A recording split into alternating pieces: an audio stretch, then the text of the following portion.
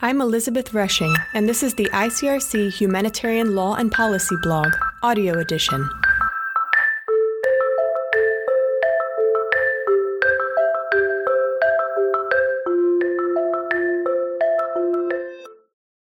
The translator is a traitor. Translation in humanitarian response.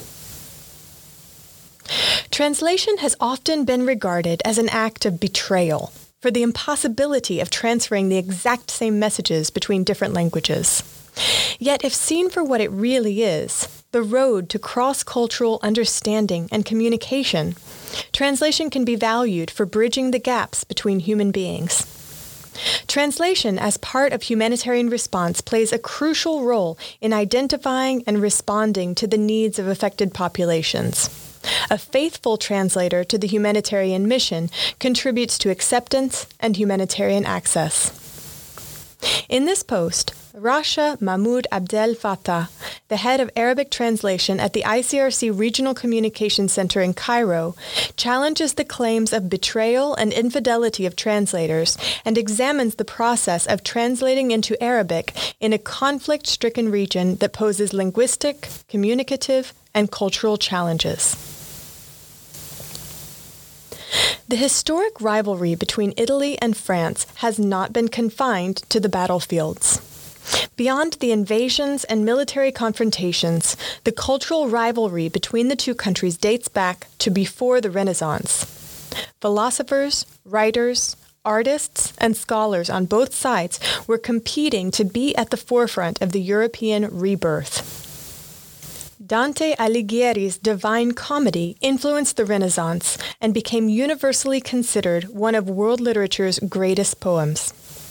When French translators translated Dante into their own language, the Italians were infuriated, claiming that French translations betrayed the original text, failing to convey its lexical and phonological beauty. Such rivalry was behind the famous Italian proverb traduttore traditore that describes the translator as a traitor, a betrayer. As a humanitarian translator, this is only one among the many charges I have faced throughout my professional career.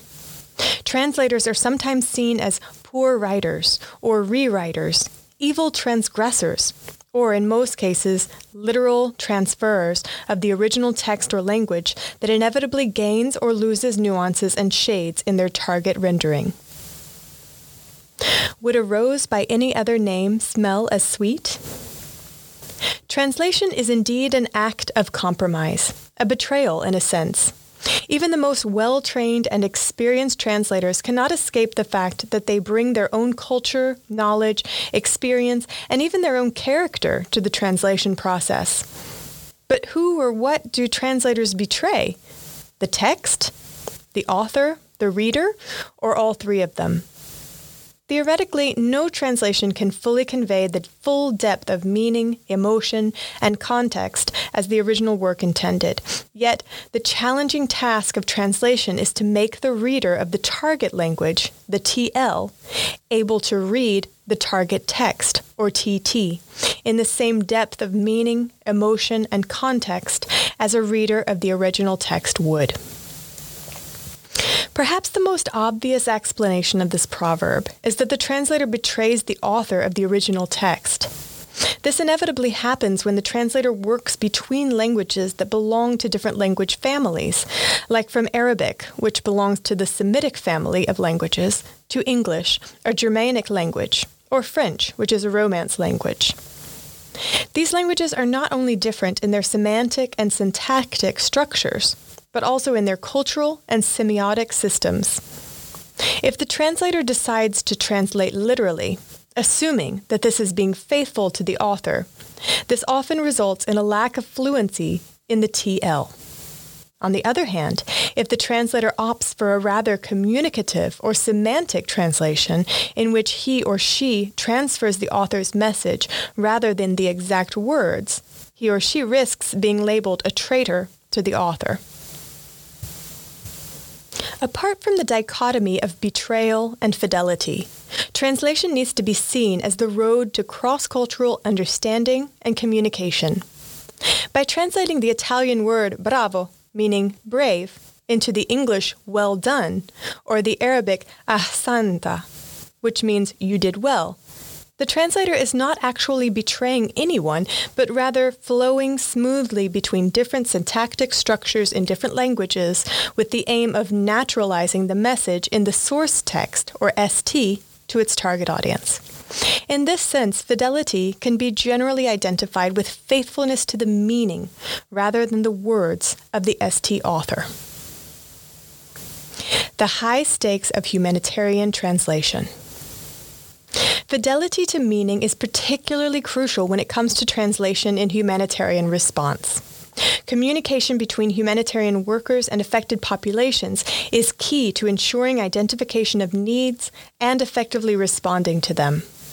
Moreover, major awareness campaigns on health issues, natural hazard-induced disasters, legal and human rights in conflict or non-conflict contexts need to be communicated in local languages and adapted to target cultures.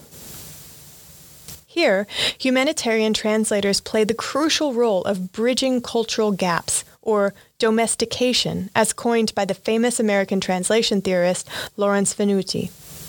Domestication refers to the process of replacing the source culture and culturally bound linguistic elements with the target culture and its linguistic elements. Hence, aims at making the translated text closer to the TL culture where, quote, the foreign text is imprinted with values specific to the target language culture, unquote. But why is domestication a preferred translation strategy in humanitarian response? Affected populations experience many vulnerabilities on multiple levels. For humanitarian response to achieve its objectives, it needs to be accepted by target populations. Awareness of and sensitivity to vulnerabilities and cultural boundaries are the way to acceptance, trust, and hence access. In this respect, translators, as communicators, bridge the gaps and ensure the interpretation of meaning considers and respects vulnerabilities and sensitivities. Translating for the International Committee of the Red Cross, the ICRC, for almost a decade now, I have seen these strategies at work, and I've developed my role beyond a literal transfer of text from a language to another. Working in a region that has been inflicted with conflicts made my work, and the work of other translators in Niamey, North Africa and the Middle East, a daily challenge, sometimes struggling with simple words and phrases that may carry huge risks to the perception and acceptance of the ICRC. Moreover, translating into Arabic, a language that has been constantly rated as one of the most difficult languages to learn and localize, adds more challenges. Translating from English to Arabic thus involves numerous dynamics and requires endless decisions on the side of the translator. Arabic is a Semitic language with a distinguishing feature that it is a hugely derivational language, with what is estimated to exceed 12 million words. When you compare that to English, which has only about 1 million words, this gives you an idea of the abundance of vocabulary choices, but also indicates how challenging it is for translators to make the right choice of the intended shade of meaning. A simple English word like said in a news release or a statement or even a web story can be translated into kolla, takallama, ide, and at least 7 other commonly used terms. To translate condemn in a news release on targeting of civilians, the translator needs to be well informed of relevant communication policies and strategies before taking the decision whether to choose yashubu, yudinu, yastankiru, or yunadidubi. The shades of meanings these near synonyms imply in Arabic identify the position of the organization communicating the news. One lexical choice can put neutrality at stake and qualify the statement as biased towards or against a specific party. I recall how on the 8th of October 2016, following the Sanaa funeral airstrike that took place on the afternoon of that day, the translation team in Cairo received an urgent news release in English to be translated into Arabic and communicated on the same day. While working on the document with the team, we were challenged by certain lexical choices made in English and how these will be transferred to Arabic while remaining in line with the ICRC editorial policy. Acknowledging the pressure of time and the urgency of the situation, translators were well aware of the impact of their linguistic decisions on the perception of the ICRC, its role and mandate, and the necessity of maintaining access through remaining neutral and impartial. Not only did this awareness inform the translators' decisions about the Arabic version of the news release, it also gave way, through exchanges with ICRC spokespersons and PR officers, to editing the English ST accordingly before it was released. Arabic poses another challenge with dialects. Each region of the Middle East and North Africa has developed its own set of dialects to the extent that any two countries can easily become lost in translation, both in written and spoken communication. With this in mind, the translator identifies his or her target audience and which dialect to use as per the context he is communicating on or to. And then he or she makes decisions on local subtleties and vocabulary. While the word jerrycan, an item that is frequently used in communication on activities and humanitarian assistance and response, can be translated into Arabic targeting Yemeni audience as the batamein. This translation choice won't be made outside Yemen contexts. In global or regional communication, the translator would rather opt for a choice that is comprehensible to almost all Arabic-speaking audiences in the region, translating the word jerrycan into Safi Hatumie. Another challenge has to do with institutional approaches to certain sensitive issues, which requires critical decisions on the side of the translator. Displacement, a major area of humanitarian work, is one example of how different humanitarian organizations perceive certain notions and concepts.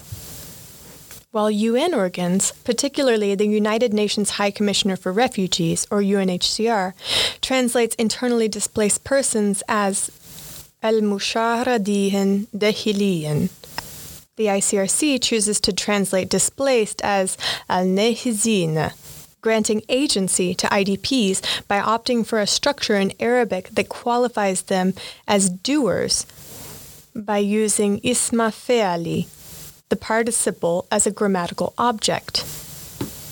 Mental health, translated as al-sihat al-aqliya, is rather translated in the ICRC as al-sihat al-nafsiyya, to avoid the negative connotation and stigmatization accompanying mental health issues in some cultures.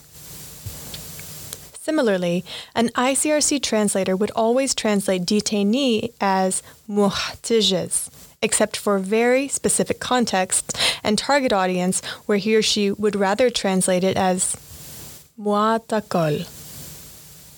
These conscious decisions made by humanitarian translators are no signs of their infidelity.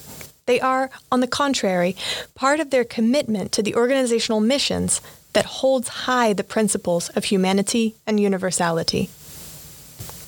Translating as part of humanitarian response is essentially an act of communication and cultural mediation, aiming to bridge gaps and build trust. Translators are allies to humanitarian actors responding to the needs of affected populations. Whether faithful or not to the text or author or reader, the humanitarian translator remains faithful to his or her mission, ensuring effective communication that alleviates suffering and saves lives. Based on my own personal and professional experience, I have no doubt in today's context that Italians have had second thoughts about their proverb, traduttore traditore. If you enjoyed this audio read, be sure to check out our full library of posts at the ICRC Humanitarian Law and Policy webpage at blogs.icrc.org/law and policy. You can also tune in to our new ICRC podcast, Humanity in War, on how international humanitarian law and policy protects the lives and dignity of people affected by armed conflict and violence. Humanity in War will be available on SoundCloud, iTunes, and Spotify.